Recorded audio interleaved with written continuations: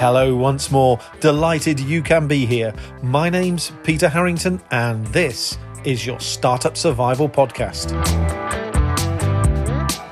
Now for this show, I've driven across Yorkshire to the city of Wakefield to meet our special guest, Munir Mamouji. A hard-working, globe-trotting entrepreneur, Munir has been at the helm of his own startup business for 20 years. Passionate about making his international venture work, which means finding meaningful jobs for teachers and tutors all over the world, Munir will be sharing his thoughts on the emotive subject of personal pride. Now, my accompanying team of made-up makeup artists and unreal beauticians of brilliance have travelled too, but since they are yet to finish working their magic with Munir, we have a few moments to ourselves, which is handy. Handy because I want to pass back to the previous and popular podcast all about trust. If you are yet to hear my interview with Kajal Singarachka, I highly recommend you tune into her shrewd and erudite take on trust in startup life. But if you have already plugged into episode 10, you'll also know I made a brief nod to a hitchhiking anecdote involving a Welsh rugby legend. Now, I could have shared that hitchhiking story in episode 2 when Dr. Claire Hookham talked to me all about surprise. Because it was one hell of a surprise when I opened that weighty front passenger door, peered inside the mighty Mercedes and realised the driving seat was occupied by the greatest rugby scrum half of all time, Sir Gareth Edwards. Now, take you back, I will, to a bright early morning in the summer of 1989. After a brief stay in the coastal town of Borth, just north of Aberystwyth, I was standing with smile, hope and a faithful rucksack by the side of the A487. But with no experience of thumbing lifts in this part of the world, I knew certainty was about as far away as Snowdonia, my desired destination for the day. Cars passed, as did time. Then, after about 20 minutes, a saloon of stature swept over the crest in the road, and I remember half pulling in my outstretched thumb. Wagons do wonders for hitchhikers' self-belief, but luxury cars are a confidence crusher. Yet this one slowed, and then my carriage stopped. In my excitement, I hurriedly picked up my pack, moved swiftly to the near side door and opened it. Peering into the vehicle, I immediately recognised our man. Fortunately, Gareth Edwards was heading my way, and so with time and an adrenaline-fuelled sense of curiosity, I couldn't resist quizzing him about his rugby career and, of course, that phenomenal and famous Barbarians try against the All Blacks in 1973. If you haven't witnessed that sporting moment, Google the keywords and leave the rest to YouTube. Anyhow, the more Gareth spoke, the more I pinched myself. Was this really happening? 1 minute I'm a go-nowhere, lowly hitchhiker, and the next I have a front row seat and I'm chatting with a sporting legend. Companion curiosity continued, which ultimately led me to ask why Gareth had chosen to offer a complete stranger a lift. Well, as an uncapped teenager, Gareth recalled his invitation to join the Welsh rugby squad. Yet he had no means of travelling to that first training session, and so one wet autumnal evening he hitchhiked from Cardiff to Swansea. Remember, back then, rugby was an amateur sport. Anyhow, roadside with kit and in pouring rain, Gareth described how an E-Type Jag suddenly pulled alongside. A quick conversation established Swansea was the common destination and bags and personality were encouraged into the car. The driver made a speedy getaway. But why such a rush? Gareth asked me rhetorically. Because the man who kindly offered that lift was also a newspaper journalist from London who had been sent to write a feature all about the teenage scrum half sensation and rising star within the Welsh rugby ranks. Well, you might as well start your questions now, Gareth said. You're sitting next to the player you want to talk to. For me, sitting next to Gareth was a moment in time I've never forgotten. The details of our miles together remain with me to this day. The joy, the pride, all because Gareth was so generous and took a risk. Pride emerges when we know we've done something difficult, but right. And stealing from the poet Robert Frost, hitchhiking like startup is all about taking the road less travelled. When going against the grain, we engage uncertainty and test ourselves, yet rewards are never guaranteed. We flourish in the moment because the action, the risk, the ambition connects us with the possibility of achievement and a deeper sense of pride in what we can do and who we are. Moving on from the alchemy of 1989, I must share a really topical book with you, which I discovered as part of my podcast research. The Entrepreneur's Weekly Nietzsche by David Gilk and Brad Felt has some unexpected treasures to share. And I'll be exploring those gems a little later, since my guest has been waiting ever so patiently, and I must bring him onto the show. Munir Mamouji is the founding director of M2R Education, a multi-award-winning international education services company based in Wakefield. An export champion, Munir has built strong ties with clients in over 40 countries. Yet with all this strength and pedigree, the pandemic nearly brought Munir's company to its knees.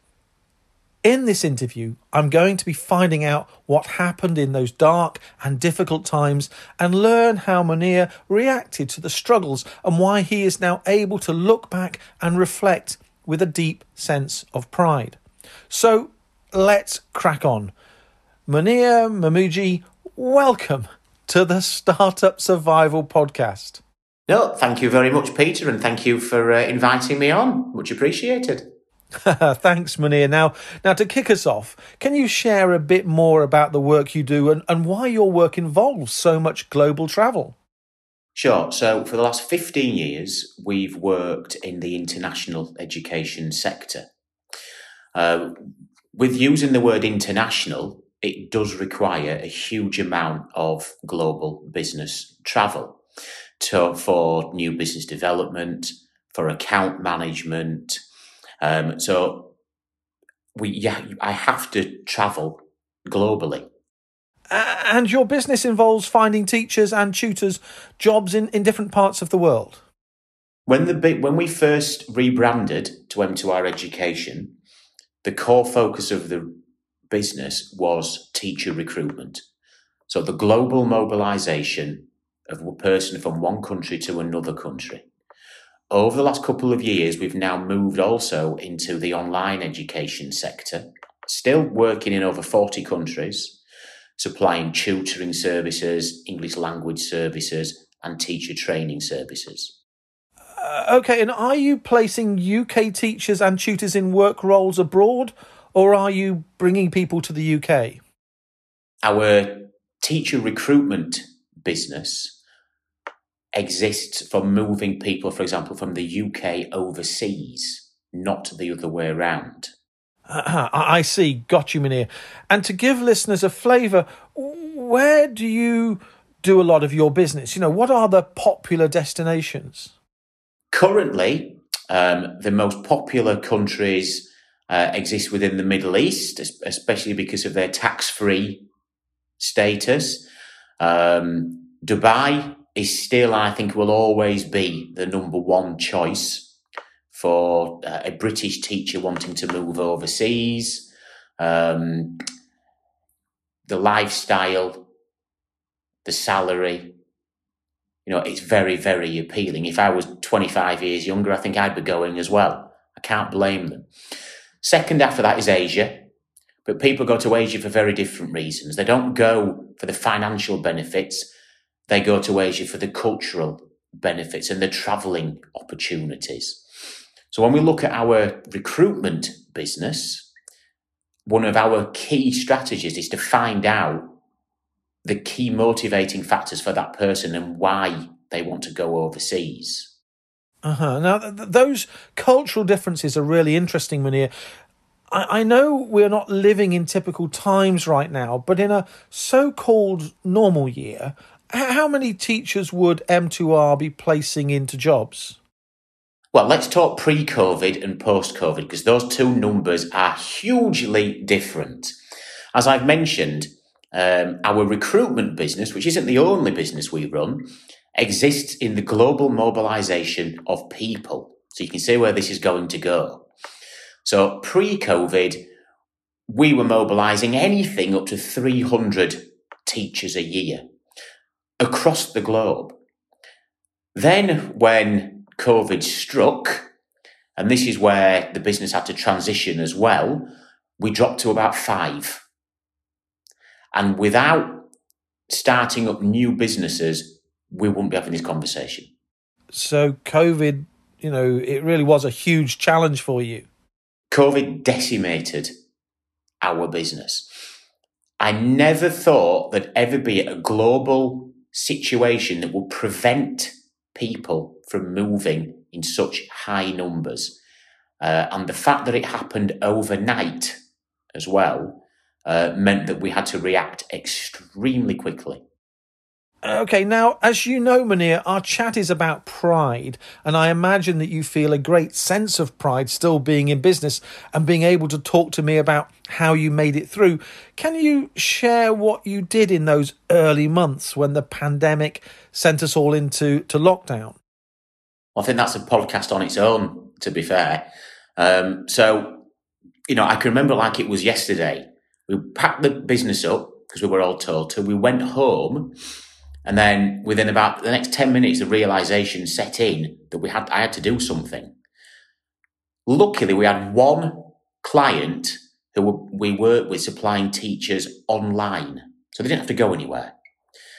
So the first port of call was to contact them and then contact every other organisation that I could find who also worked in the online teaching space and ask them how many teachers can they realistically take on a monthly basis?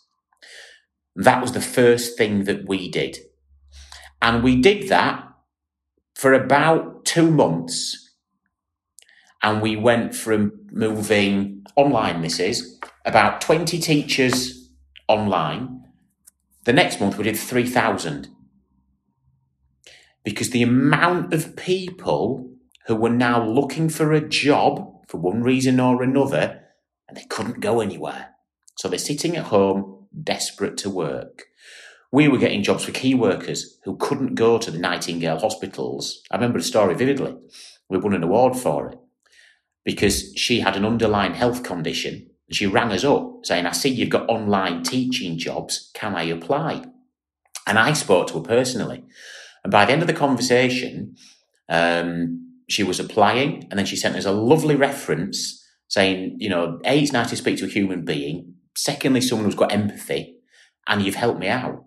Because it wouldn't have been for you, I'd have been sitting at home and I can't do anything because my chosen vocation I'm not allowed to do because my doctor won't let me. It was just an incredible time. So you went from what must have felt like desperation with only 5 people being recruited to a situation where, as a result of a business pivot, you've got way bigger numbers and people with whom you have never spoken are being really grateful for the services you offer. How did this make you feel? Well, if I tell you that we won an award with Vodafone and they called us a hero, I think that tells you everything. Because that's what it was like. It was madness. It really was. We were getting people from all different walks of life contacting us, asking if we could help them now because they'd lost their jobs, they couldn't go to work. We were recognised by the Daily Mail as well for the national work that we were doing through COVID, helping UK citizens, even if it's just to get them a couple of hours a week. And sometimes it wasn't about the money, it was about their helping them with their mental strength and mental well-being, so they felt they had a worth and a value, and that then drip fed down to us, and that's what gave us our pride. Okay. And for context, Munir, I can't imagine the work you've just described being a sort of 9 to 5 job. Can you give me a sense of the kind of hours you and your team were working back then in the spring of 2020? Well, before we decided to get even busier and set up other businesses during the pandemic, when we transitioned into online teacher recruitment, and that's all we were doing, we went from, I don't know, a typical 8:30 till 5 to 7 till 10 every single day because we couldn't cope with the volume of applications that we were getting. We had to work on a rota basis. On a weekend, I had to get my staff buy-in because we couldn't physically do it. By the time we'd gone through the applications, within 20 minutes, we had another 300. It was absolutely crazy because people were getting wind of the fact that we could help them. You may recall the consequences of asking, or rather not asking for help, was a key topic in episode 9 when Kyle Hegarty bravely opened up and shared his vulnerabilities. But being able to offer meaningful help is one of the joys of startup. Knowing you are giving genuine support, comfort, or benefit is a source of entrepreneurial pride, especially if you are working within sectors such as health, welfare, or education. But since Munir is in front of me and has ridden the pandemic roller coaster, I'm sort of keen to get his take on what exactly pride means to him. Pride, in my opinion, is subjective anyway. What I feel might not be what somebody else feels, and I think that's very important. So I could turn around to you and say, I feel proud for X, Y, and Z, and another person could say, well, we don't understand. So for me as a business owner, it's very rare that somebody says thank you. We're the ones that say thank you to other people. So pride, personal pride, is very insular.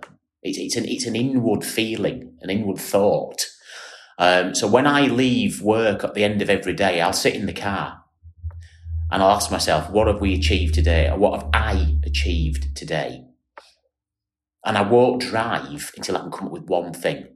And that's how I develop personal pride. And do you sense pride to be a motivator at work? Very much so. Without feeling proud of what you do, especially when times are really tough, it's too easy just to give up. And during the pandemic, did you ever feel like giving up? Oh, God, yeah. Probably 3 times a week. So what kept you going? One, probably because we had other members of staff.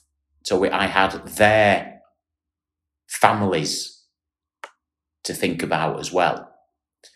Secondly, it was the fact that I was not prepared, I'll use the word waste, to waste the last 15 years simply because of a situation that was completely out of my control. I was not prepared to accept that we'd run our course. Okay, so out of interest, linked to the feeling of pride and keeping going, do you or did you also sense a fear of what might happen to colleagues and their ability to pay mortgages, rent and bills, if you close the business? Absolutely. When you've got a team that's fighting with you through times of adversity, there is a sense of commitment to them and you feel indebted to make sure that they are okay. Considering that they are working just as hard as you, we're all pulling together, we're all motivating each other. You have to make sure that these members of staff, these key core members of the team are looked after. Because when times were really tough, in the early days of lockdown, and you're sitting at your dining room table with your head in your hand, just thinking, what on earth am I doing? You need those people to keep you going. Okay, and do you recall a moment, a significant moment with your team where you overcame adversity and sensed a deep personal or collective sense of pride?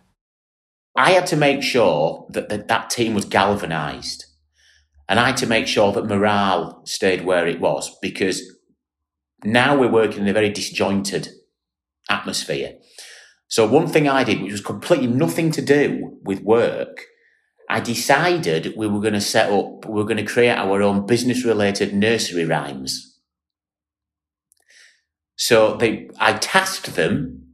They had to come up with a children's nursery rhyme, like, Three Little Ducks or Baa Black Sheep or something like this. But they had to relate it to either the current situation that we are in or work. And it was absolutely brilliant.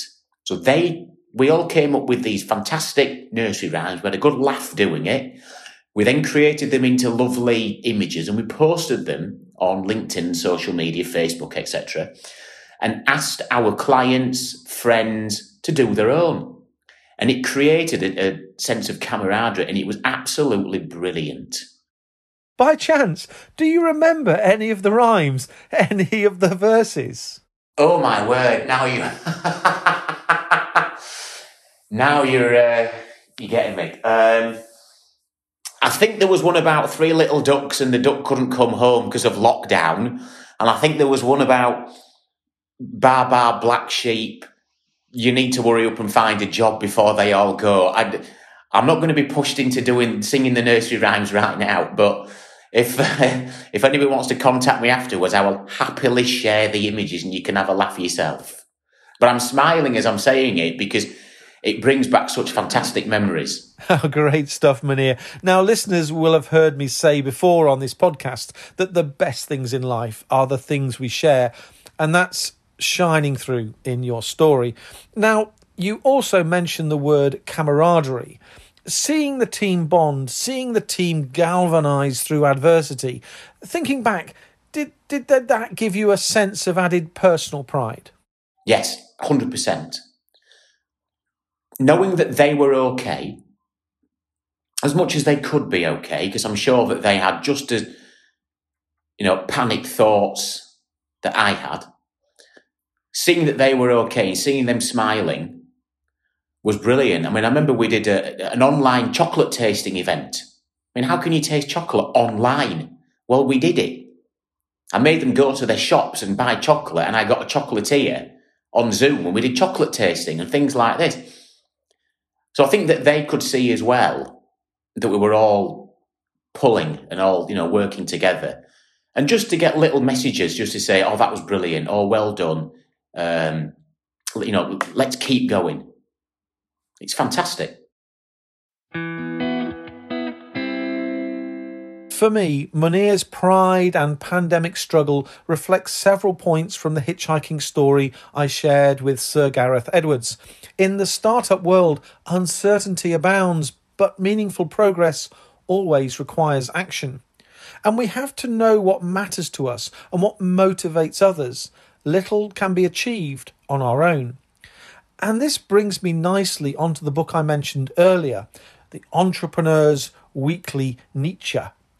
For listeners who know about Friedrich Nietzsche, you are probably wondering, why am I introducing a 19th century German philosopher who looked down on commerce and is revered for his thinking about art, ethics, and politics? Well, I'm suggesting you get this book, not for Nietzsche's views on commerce, art, ethics, or politics, but so you can benefit from his entrepreneurial thinking. Authors David Gilk and Brad Felt highlight that disruption was at the heart of all Nietzsche's work. Nietzsche focused on disrupting outdated ways of thinking and questioning traditional beliefs and moral judgments. In his 1878 book, Human All Too Human, Nietzsche writes about the importance of deviating natures and the fact deviance is at the heart of progress. Entrepreneurs like hitchhikers deviate, differ, and go a different way. Progress depends on difference and deviance. When we are susceptible, when we succumb to the powers of beige groupthink, we are much less likely to create and think anew. And as a result, I am fairly certain it is much more difficult to find the kind of personal pride in our work that Munir has talked about. Now, I'm keen to get back to Munir because he mentioned earlier not wanting to let go of the many years of hard work he spent building his original startup venture. Munir, the businesses you have are no accident. In the pre-pandemic years, you worked incredibly hard in Yorkshire, but also internationally, to generate revenue for your company and, of course, UK PLC.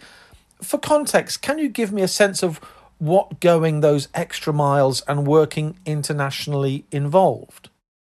So when we first went international in 2007, I never would have dreamt that I'd be getting on and off a plane every 3 months. So my first trip was to Dubai on my own to meet some existing customers that we'd secured through emails.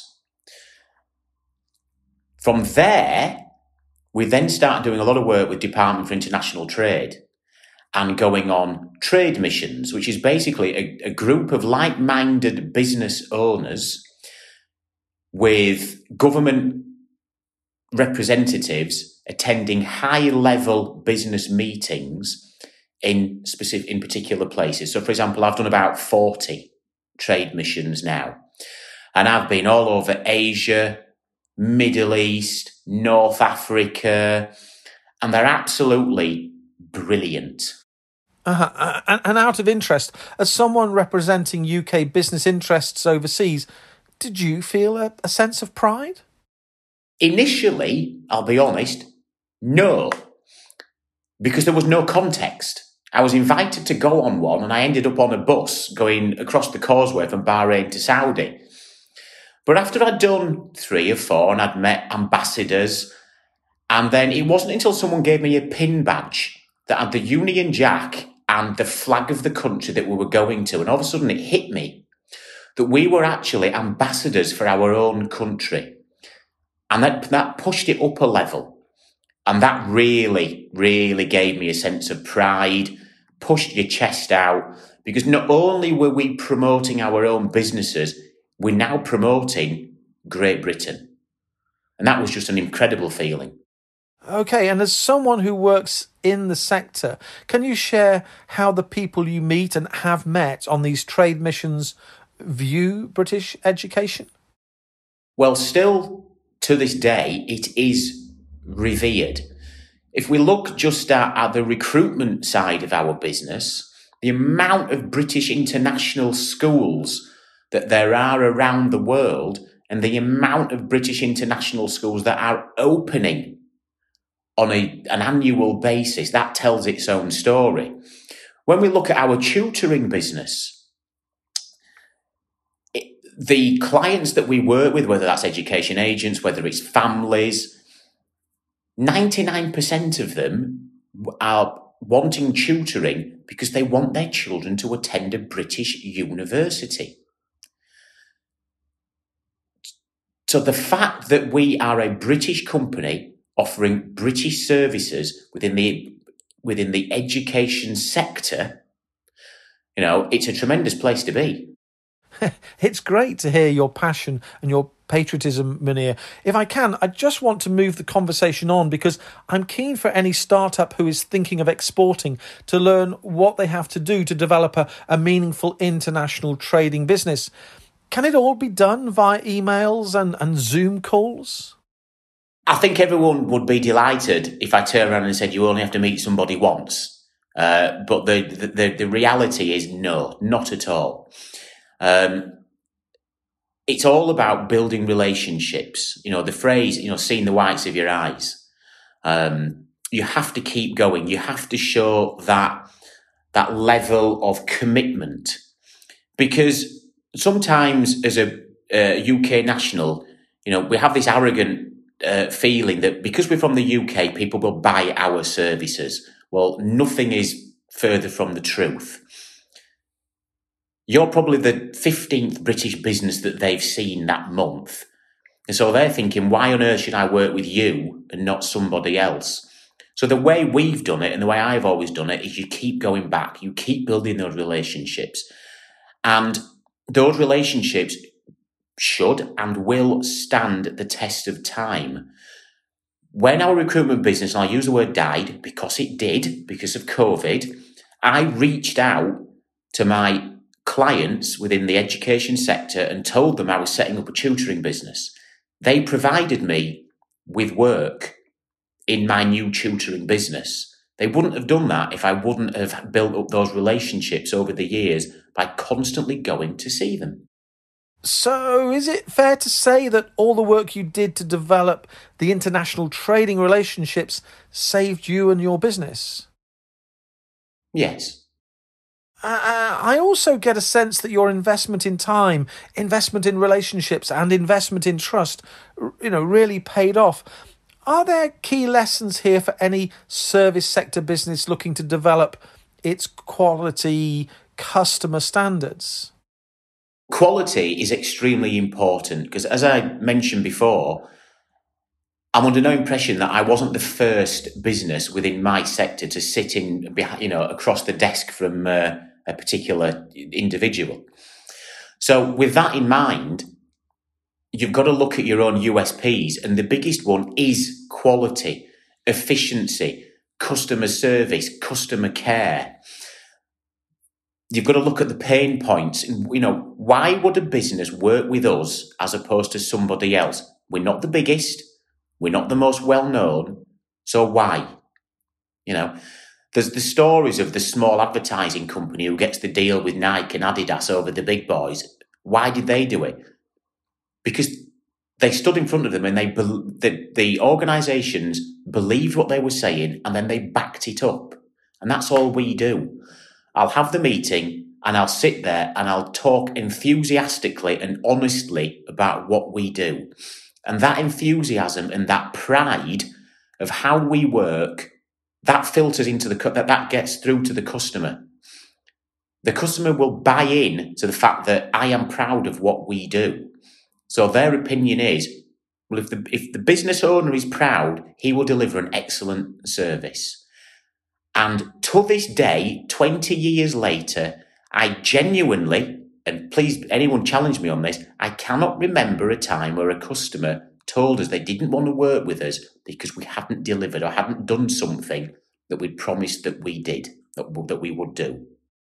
And one final question on this subject, if I may, and it links back to, the pride you mentioned. Is there a deep-rooted reason, Munir, why, you're working in education in this sector? Well, when I was at university, I wanted to move into the education sector after I'd finished, but it never quite happened for numerous reasons. When we first got our first education client back in 2007, it just felt right. It just felt like I'd found my place. Then, throughout the years, my passion for education grew. Children came along, they got into school, I could see how they were developing. And I just wanted to focus purely on education and also helping children be the best that they can be. And if that means that we can offer tutoring services, recruitment services, by giving them better access to better levels of education, then so be it. I'm now moved into a situation where I'm also a school governor. And I'm doing that because of my passion for education and I want to make a difference.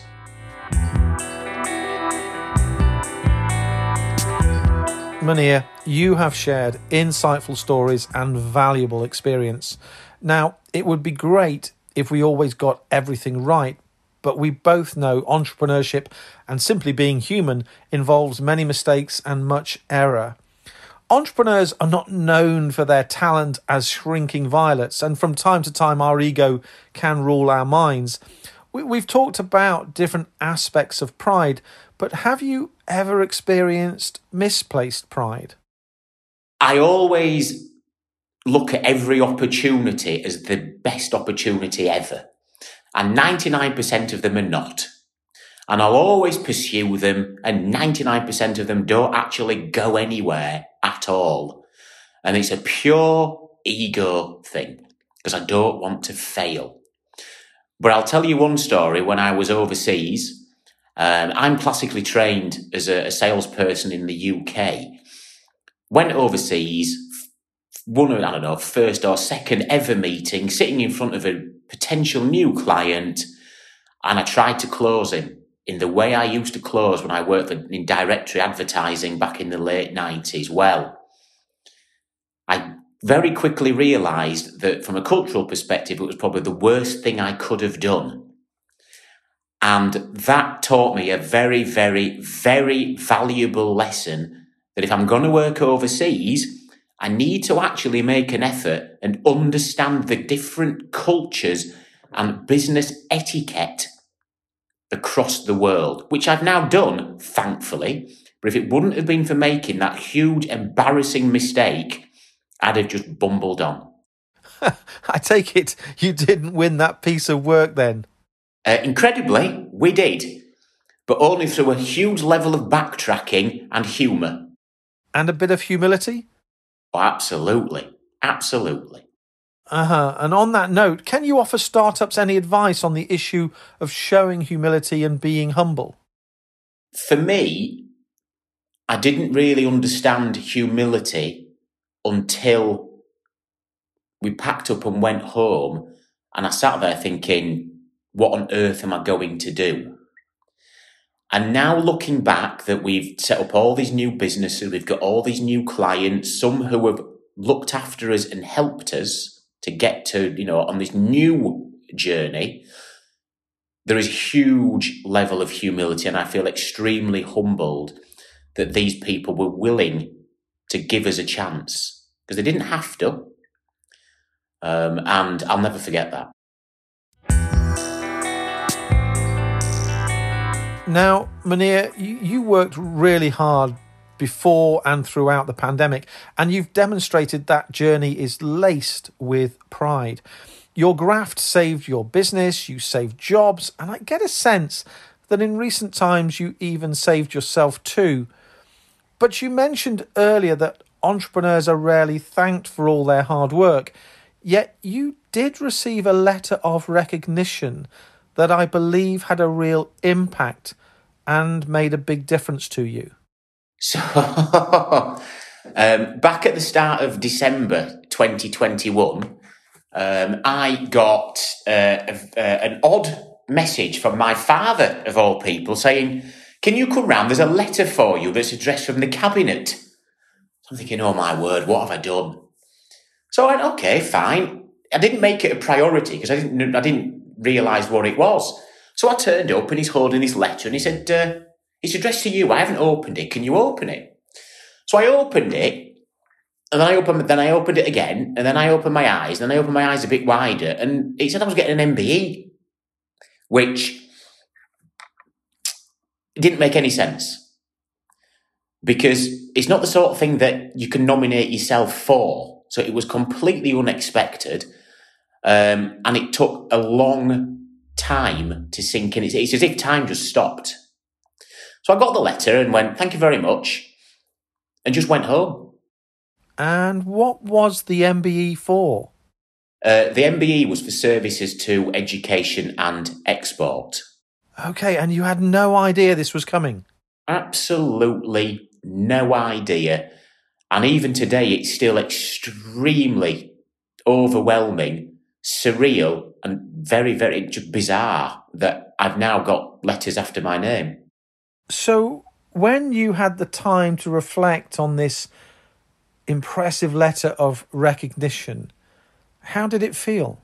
Well, initially, there was a huge level of bewilderment because, and also I use the phrase imposter syndrome as well, because I couldn't understand why I'd been nominated, even though inwardly there was a huge sense of pride and delight.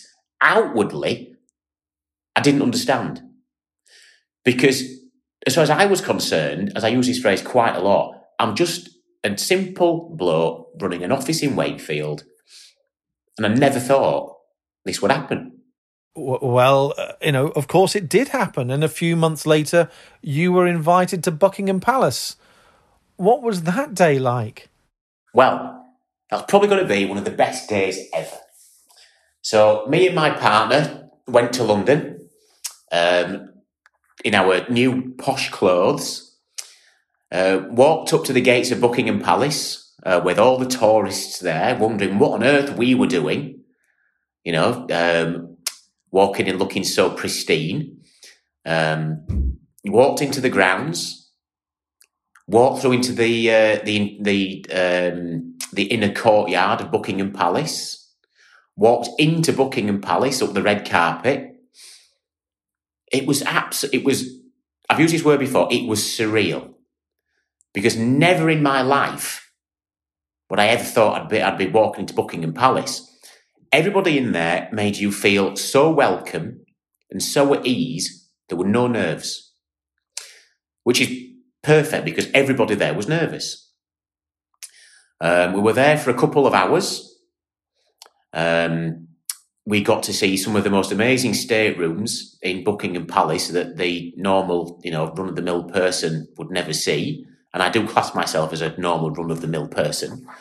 So I think most of the time we're just walking around with our mouths open in awe of where we were. Then we went and because of COVID, as I understand, Buckingham Palace changed how they do the investitures.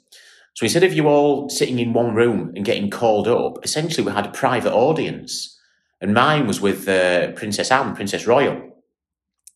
So there was, in the room, there was me, there were some Gurkhas, there was Lord Chamberlain, I do believe there was some yeomen of the guard, there was my partner, and we were in the throne room at Buckingham Palace, which has got the thrones of Queen Elizabeth, Prince Philip, Queen Victoria. I only know this because I've seen it on the video, because on the day I was so focused, I don't remember any of this. I had a 5-minute conversation with Princess Anne. I made her laugh. It was just absolutely unbelievable. And, of course, I imagine you felt a deep sense of pride.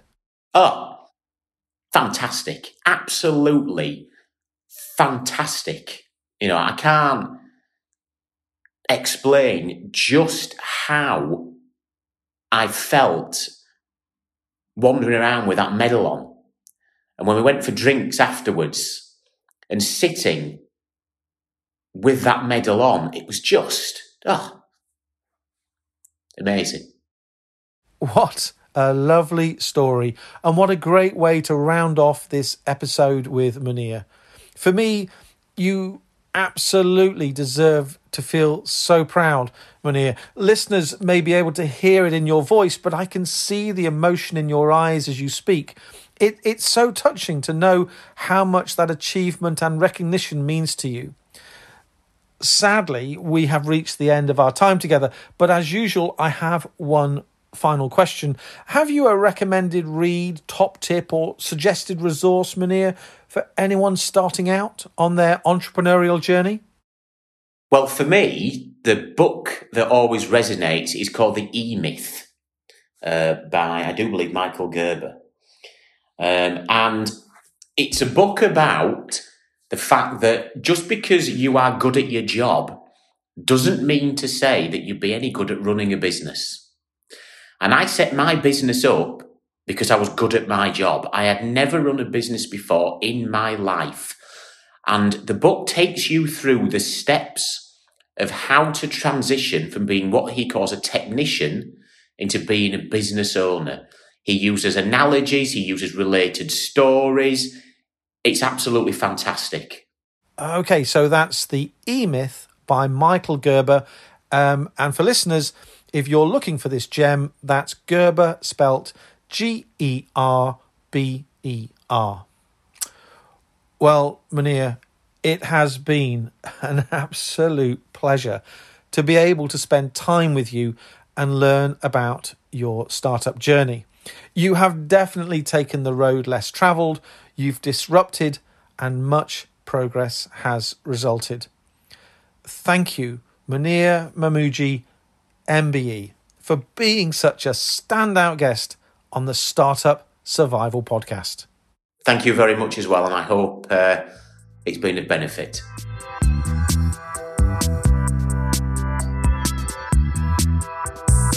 Well, there you have it. I really hope you have been inspired by Munir's story and take on all issues connected with the topic of personal pride.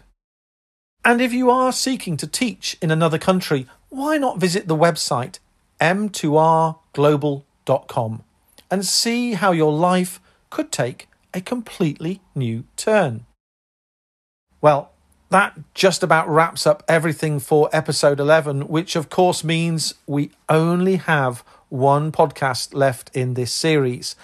And I would be delighted if you could tune into my interview with Greg Shepherd as he reflects on his entrepreneurial life in episode 12. Entitled Billionaire Guilt, Greg will be talking about how he built his businesses from scratch, but more importantly, will be sharing how it feels to be responsible for such wealth. Please join me for my chat with Greg. Well, back to the present. Thank you once more to my fabulous colleagues, Duncan and Scylla. Your production and editorial support is so much appreciated. And let's not forget to recognise our special guest, Munir Mamouji, MBE, for sharing how pride weaves its way into so many aspects of entrepreneurial life. And before we finish, I must once again thank Sir Gareth Edwards for trusting me all those years ago when I stood on that Welsh roadside. So please keep your feedback coming, as it is always welcomed. Share what you really like about this podcast and let me know what needs to be improved. And whatever your listening channel of preference, please remember to rate, review and subscribe.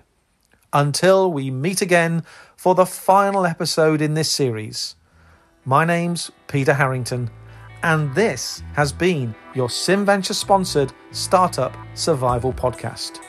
Go well, stay safe, and thank you.